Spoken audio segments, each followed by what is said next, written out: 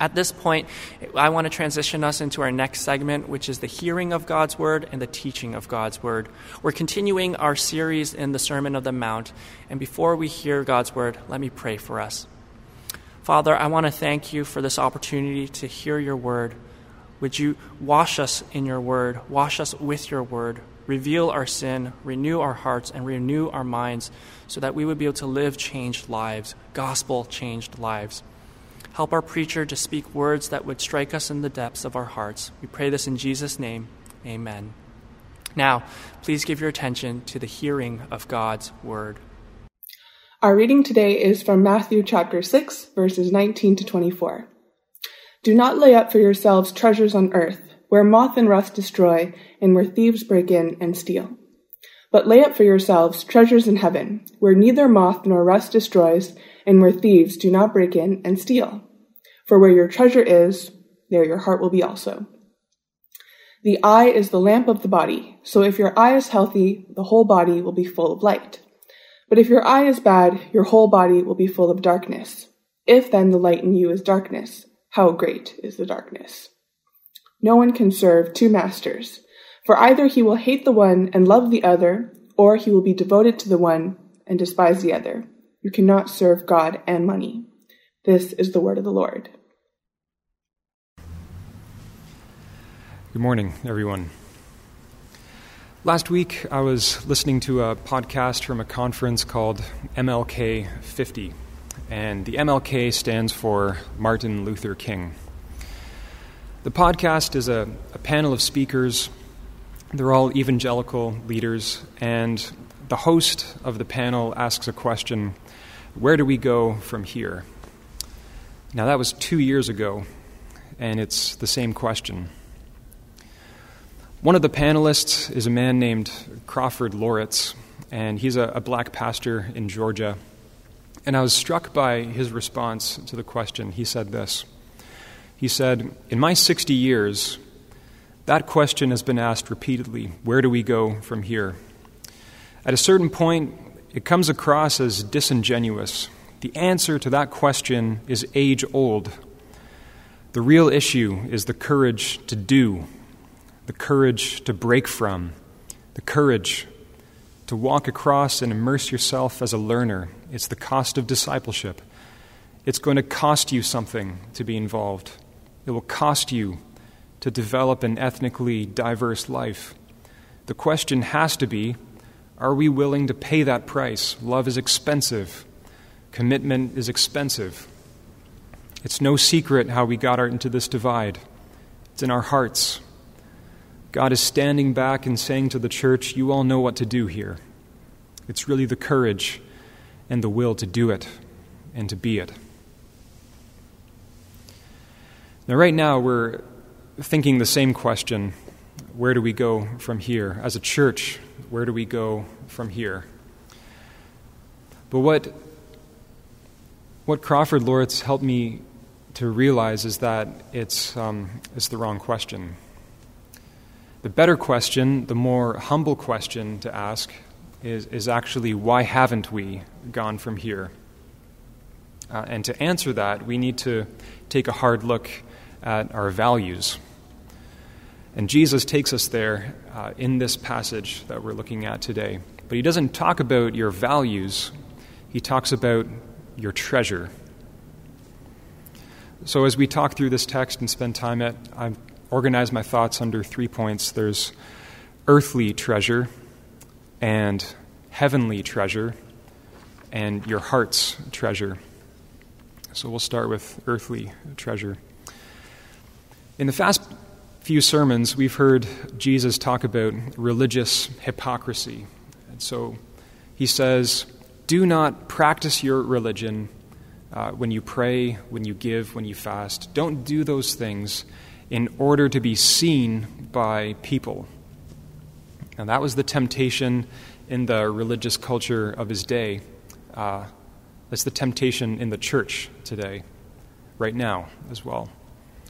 And now, in this passage that we're looking at this morning, Jesus speaks about the temptation in the mainstream culture. And it's the temptation to materialism and possessions. Now, of course, possessions are a good thing.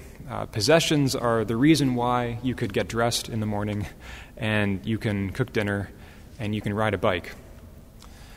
But Jesus is not talking about possessions per se. He talks about your treasures. And that means your treasure. That means something in your life. You don't just possess it. In fact, when it's your treasure, it sits at the center of your emotional world. Your life centers upon it. You value it above anything else. Don't treasure things of the earth, Jesus says. And the reason is because they decay. They're vulnerable. Things in the world fall apart. They don't last. They're not permanent. You see that in physical things. Right now, my car is rusting. That started in one of the wheel wells, and then it spread to all four of the wheel wells, and then it's on the door. Why? Because this is what cars do. They get you places, and they rust, and you replace them eventually. Physical things don't last. They're vulnerable. The same is true about other things as well. The same is true about a possession like reputation. On social media, there's a kind of social currency that you can build up on Facebook, Twitter, Instagram, and the cash is likes and it's followers and it's comments. But it is a fleeting thing. It's an impermanent thing. And it needs to be constantly fed as well. Relationships are another kind of possession as well. They're vulnerable. And we've seen that during the pandemic lockdown. The lockdown has distanced you from your friends, and it's sealed you in with your family, and relationships, many have become frustrating and difficult. There's separation, or you're together all the time and there's conflict. And you can feel that relationship, what it was, what you want it to be, you can feel it slipping away because it's vulnerable. Now, everyone has relationships, and you probably have social media, and a lot of us have cars. Now, it's one thing to enjoy these things and to appreciate them, and it's another thing to make a thing your treasure. That sets you up for a world of anxiety because these things are not sure things. They're changeable. And what's more, when you treasure something, you project large emotional expectations onto that thing. And it can't bear the weight of your expectations. I've been thinking about cars recently. I watched the movie Ford versus Ferrari, so it's been on my mind. I watched a video on YouTube recently, and the title of it is The Downside to Owning a Lamborghini. And it's a young guy talking into the camera, and behind him is not a piano, it's like a bright yellow car, Lamborghini Diablo. And he talks about how he had always pictured and wanted to own this car. He had never thought about what it would feel like to actually sit inside of it. And outside it looks amazing, it looks beautiful, it's great, people take photos. Inside, he said, you're sitting low in this small cramped space. And people look at him differently too. It's bittersweet because he bought this car because he loves cars and he wants to share this thing with people. But people now treat him differently. They think he's got this huge ego when they see the car that he owns. He loves cars, but people think that he's now sold out because he bought this supercar. They think he's full of himself. That hurts, he says. And that's a picture of treasure on earth. They're all like that. Now, I don't think that you're sitting there just wishing that you could own a supercar. I don't think that. Probably how this happens in your heart, probably the pull is a lot more subtle in your heart. But I think that you and I actually share a lot in common with that young man talking in the video. We have the same tendency. We have the tendency to hold a thing and to look at it and say to that thing, "You are my treasure." And Jesus says, that's vulnerable. You hold that thing with such high hopes, and they can't match your expectations. And that thing is vulnerable. It doesn't last. That's why Jesus warns you. He encourages you to treasure what does last. Heavenly treasure.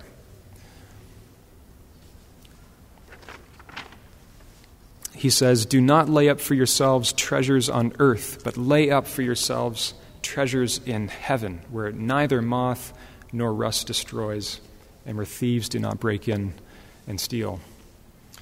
Treasures on earth are vulnerable. They depreciate, they decay. Treasure in heaven is a sure thing. It's a guaranteed investment. It's safe. Now that's clear. That's not too hard to understand either. But what's not clear is how do you actually do it, right? And what is treasure in heaven anyway? And I think to answer that question, it's helpful to get a sense of what is going on in heaven, what's happening in heaven. And it's actually something the Bible talks about. It talks a lot about it. There's a scene in the book of Revelation. It's in chapter 7. And the picture is a great crowd that no one can count. And it is vast. It's people from every nation, every tribe, all peoples, all languages. And they're before the throne. They're wearing white robes. They're holding palm branches. And they all cry out in their own language. They say, "Salvation belongs to our God who sits on the throne and to the Lamb." It's a picture is greater than the greatest soccer stadium, and there's no winner nation and no loser nation. All the nations are together, celebrating together, and it is the greatest championship. Christ has won the victory. Death is defeated. Death is no more. Now, how you lay up treasure in heaven is you act now in ways that build to that picture. You do things now that lead towards Revelation chapter 7, verse 9. That picture. And what's in the picture? What do you see? You see the worship of Jesus Christ. So you lay up treasures right now, treasures in heaven, as you learn about Jesus. So you listen to his teaching. You admire his words and the kind of life he lived and the things that he did. As you do that, as you learn about him now, you're storing up treasure for that day of worship. What else is in the picture? You see a crowd, and it's a huge crowd. It's a crowd of God's people. So you store up treasure in heaven when you connect to the church and you spend time with your brothers and sisters. And that points to that day of worship together. And, don't miss this, what kind of crowd is it? Who's in the crowd? Did you hear it? It's a crowd filled with people from every nation, all tribes, all peoples and languages. So, how do you act now in ways that build towards that multi-ethnic picture? This is a conversation that we're only beginning to have as a church together. Events of the past 2 weeks have shown that we need to grow in this area. Many of you have seen it for maybe a long time. It's been a blind spot for church leadership, and I share that. It should not take a man dying to wake up church leadership, but that is what happened, and that's where we're at. That's our starting point. It's not ideal. It's not great. But here we are, and we want to see change. So how do we grow? How do we store up treasure in heaven? How do we build to this picture of all cultures worshiping together? How do we do that? What do you do? On your own time, you pray. You ask God to give you a hunger and a thirst for righteousness. And you pray for God's kingdom to come and for His justice and for His will to be done. You pray for His justice in your own life, in your heart. You do that on your own. And together, as the church, in the community, you seek out relationships. The kind where you open yourself up to know someone and to have a growing relationship with someone who has a very different life experience from yourself. Now, there are two majority cultures at Grace West. There's white folks who are born in Canada and the United States, and there are second-generation Canadians whose parents immigrated to Canada from East Asia. Those are the majority cultures. And if I had to guess, those two groups make up roughly 80% of Grace West. So that's about 20% who are not Caucasian or Asian, or are born somewhere outside of North America, and they probably speak a different language from English as their first language. And what we're hearing right now in staff and leadership conversations as we're listening to folks, what we're hearing right now is that many of the majority cultural groups feel connected. They feel a kind of belonging. The majority do. And what we're also hearing is that we need to better see and welcome and include people who are not part of the two majority cultures. We're hearing a call to do that. My realization, as I sat with this text, is that Jesus has always been telling us to do that. I've been blind to it. Many of you haven't. You've been longing for this, and finally we're talking about it as a church together. Jesus is telling us as a church to store up treasure in heaven in this way. Multi-ethnic treasure in heaven, in our church culture, and how we live together right now. And that's going to happen more and more as folks in the majority groups pursue relationships and deep relationships with people in the non-majority. Because change needs to happen in the majority cultures, and I identify with that. Change needs to happen in my heart and in how I act within the church. Now, I know that it is not an easy thing to just walk across the room and open yourself up and to know and to connect deeply with someone from a very different life experience. It's not easy for all kinds of reasons.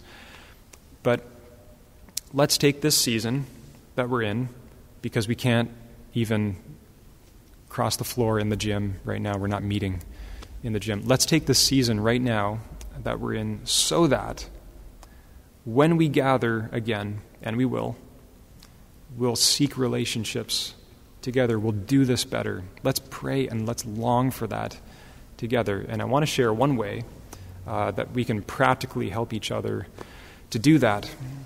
Many of you know that Grace West has a book discussion. It's led by Bernice Yanfel.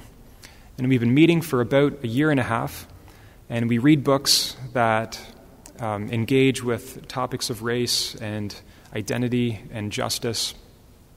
And the next book that we're reading is titled, I'm Still Here, Black Dignity in a World Made for Whiteness. And it's the memoir of a black woman in the United States who grew up and who lives inhabiting schools and workplaces and churches that are majority white in her experience. So I want to invite you to join the conversation that we're going to have around this book. Order the book or get it on Kindle or whatever, and email Bernice to connect. We're going to, over email, choose the meeting date together. You can find Bernice's email in the comment section below this YouTube video. Okay, so we've talked about storing up treasure on earth and what that is, and we've talked about treasure in heaven and what that is. Now we need to ask the question, where is my treasure? The thing that I value most, those things, are they on earth or are they in heaven? In Revelation, in that scene of worship. Near the beginning of the sermon, I quoted Crawford Loritz, and he says, that question, where do we go from here? That's the wrong question to ask. The better question, the humble question, is why haven't we gone from here as a church and as a majority culture? And we need to wrestle with that question. Because if we overestimate our goodness and our willingness, then if we think too highly of ourselves, right, then we fail to diagnose the problem, the depth of the problem. And a shallow diagnosis is going to lead to no solution at all. If you can't see the problem, you can't make any real progress. And I fear that this is a problem in the dialogue in the broader culture right now and in the church as well.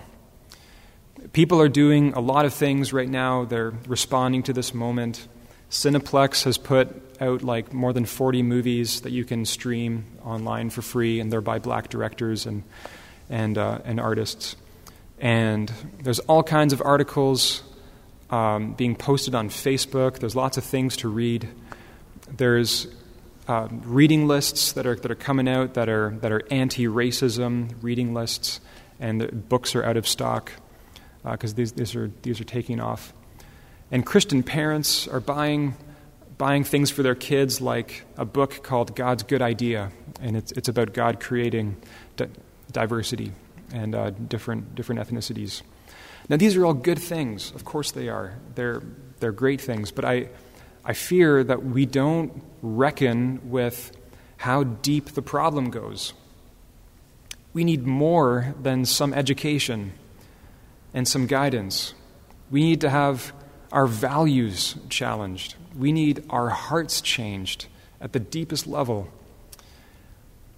The majority cultures in our society and in the church, we're still a people who love treasures on earth. We love our comfort. We love our power and influence. And our hearts are sick. Put it another way, we have impaired vision. And that's the second image that Jesus talks about here. Jesus talks about the eye. Your eye can be healthy, he says. The Greek word behind that means an eye that has a single focus. In this context, in the Sermon on the Mount, that single focus is an eye that's fixed on God. It's loyal to God. It's focused on God's will and commandments. Now, that kind of eye helps the whole body to function properly. Right acting, right living, and living with equity. But the eye can be bad. It can be divided. It's not focused on God's light. God's commandments are become blurry. They're unfocused. That way, with an eye that is bad, that way is darkness. It's moral darkness and blindness. Now, the truth is that people with impaired eyes, people with blurry moral vision, like you and me, we can't fix our own vision. And I know this because my family has a history of retinal detachments. And you cannot just watch a documentary and read a book and your retina is better. You need surgery by an extremely talented surgeon. That's our level of need. That's our depth of need in the majority cultures. We need emergency intervention that comes from outside of us. We need God to change our hearts and our eyes so that we can see what is valuable. The kind of things you see in Revelation chapter 7. We need to have our vision clarified so we can see that and act in ways that lead towards that, build towards that. That is why God sent Jesus Christ into the world, because Jesus is a healer. Jesus came as light into the world. At the beginning of his ministry, the Gospel of Matthew says this about Jesus. It says, "In Galilee of the Gentiles, the people dwelling in darkness have seen a great light. And those dwelling in the region and shadow of death, on them a light has dawned." Jesus did not come to give people a bit of help. He didn't come to give a bit of advice. He came to give sight to the blind. He came to heal the paralyzed. He came to cast out leprosy and cast out demons. He is a healer, not a consultant. He came to heal the human heart, and he is able to forgive your sin. Because the prophet Isaiah says also that he was wounded for our transgressions. He was crushed for our iniquities, and with his stripes we're healed. On the cross, God laid on Jesus the iniquity of us all, and that includes every racist act, every complicit act, every careless word in sin. All who are contrite and confess their sin, God is faithful and just to forgive your sin. And it's Jesus who identifies with the oppressed as well. One Sabbath, Jesus went to the synagogue and he took the scroll of Isaiah and he sat down and read from the scroll these words: "The Spirit of the Lord is upon me, because the Lord has anointed me to proclaim good news to the poor. He sent me to set the oppressed at liberty and proclaim the year of the Lord's favor." Jesus knows your pain, especially the pain of the oppressed and the minority cultures who are excluded. He forgives your sin, and he forgives racial sin. And what's more, he shows you how to live. And you see that in the way that Jesus walked right through racial barriers. John chapter 4 tells the story of the Samaritan woman. And Jesus is a man and a Jewish rabbi. And she's a woman with a low reputation and a Samaritan. They were not even supposed to look at each other on the street. But Jesus walks right up to her and starts a conversation. He did that. He moved toward her in grace and in compassion. And Jesus came to draw all people to himself. You can come to him and confess your sin, and come to him and let him bind up your heart, and come to him and look at his life. Look at his life and let him be the standard and your North Star, and let him teach you how to be a human being, how to move across boundaries, how to love the people around you, how to love your brothers and sisters. Let's do that this season. Let's look at him. Let's look at him with a fresh urgency and ask him to be our healer and to bind up our hearts. Let's pray.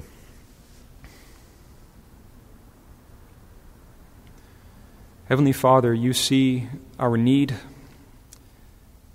You see our need for forgiveness.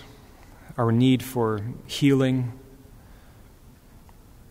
the need for hearts to be bound up.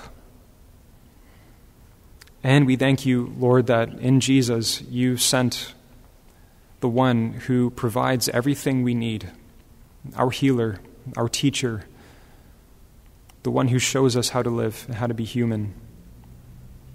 Help us, O God, by your Spirit, help us to see him, to rely upon him entirely, and to find him faithful and patient to heal us and teach us. It's in his name we pray. Amen.